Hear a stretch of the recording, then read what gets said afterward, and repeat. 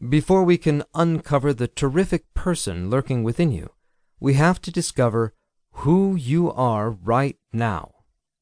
Once we have established this, we can move toward the person that you want to become. And to do all of this, we're going to have to talk about honesty. Have you ever said, when referring to a friend, "Oh, he knows me better than I know myself"? Let's assume that you have referred to a friend in that regard, and let's think about what is really meant by that statement.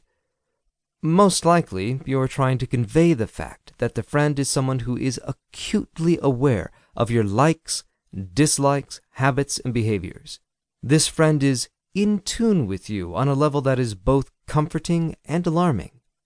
Comforting in that you can effortlessly converse with this friend because you operate on the same social wavelength. Your conversations are a mix of give and take, and you respect one another's opinions.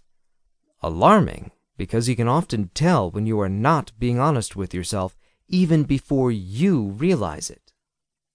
So what happens during the 99% of the time that your friend, the human lie detector, isn't around to call you on your fibs?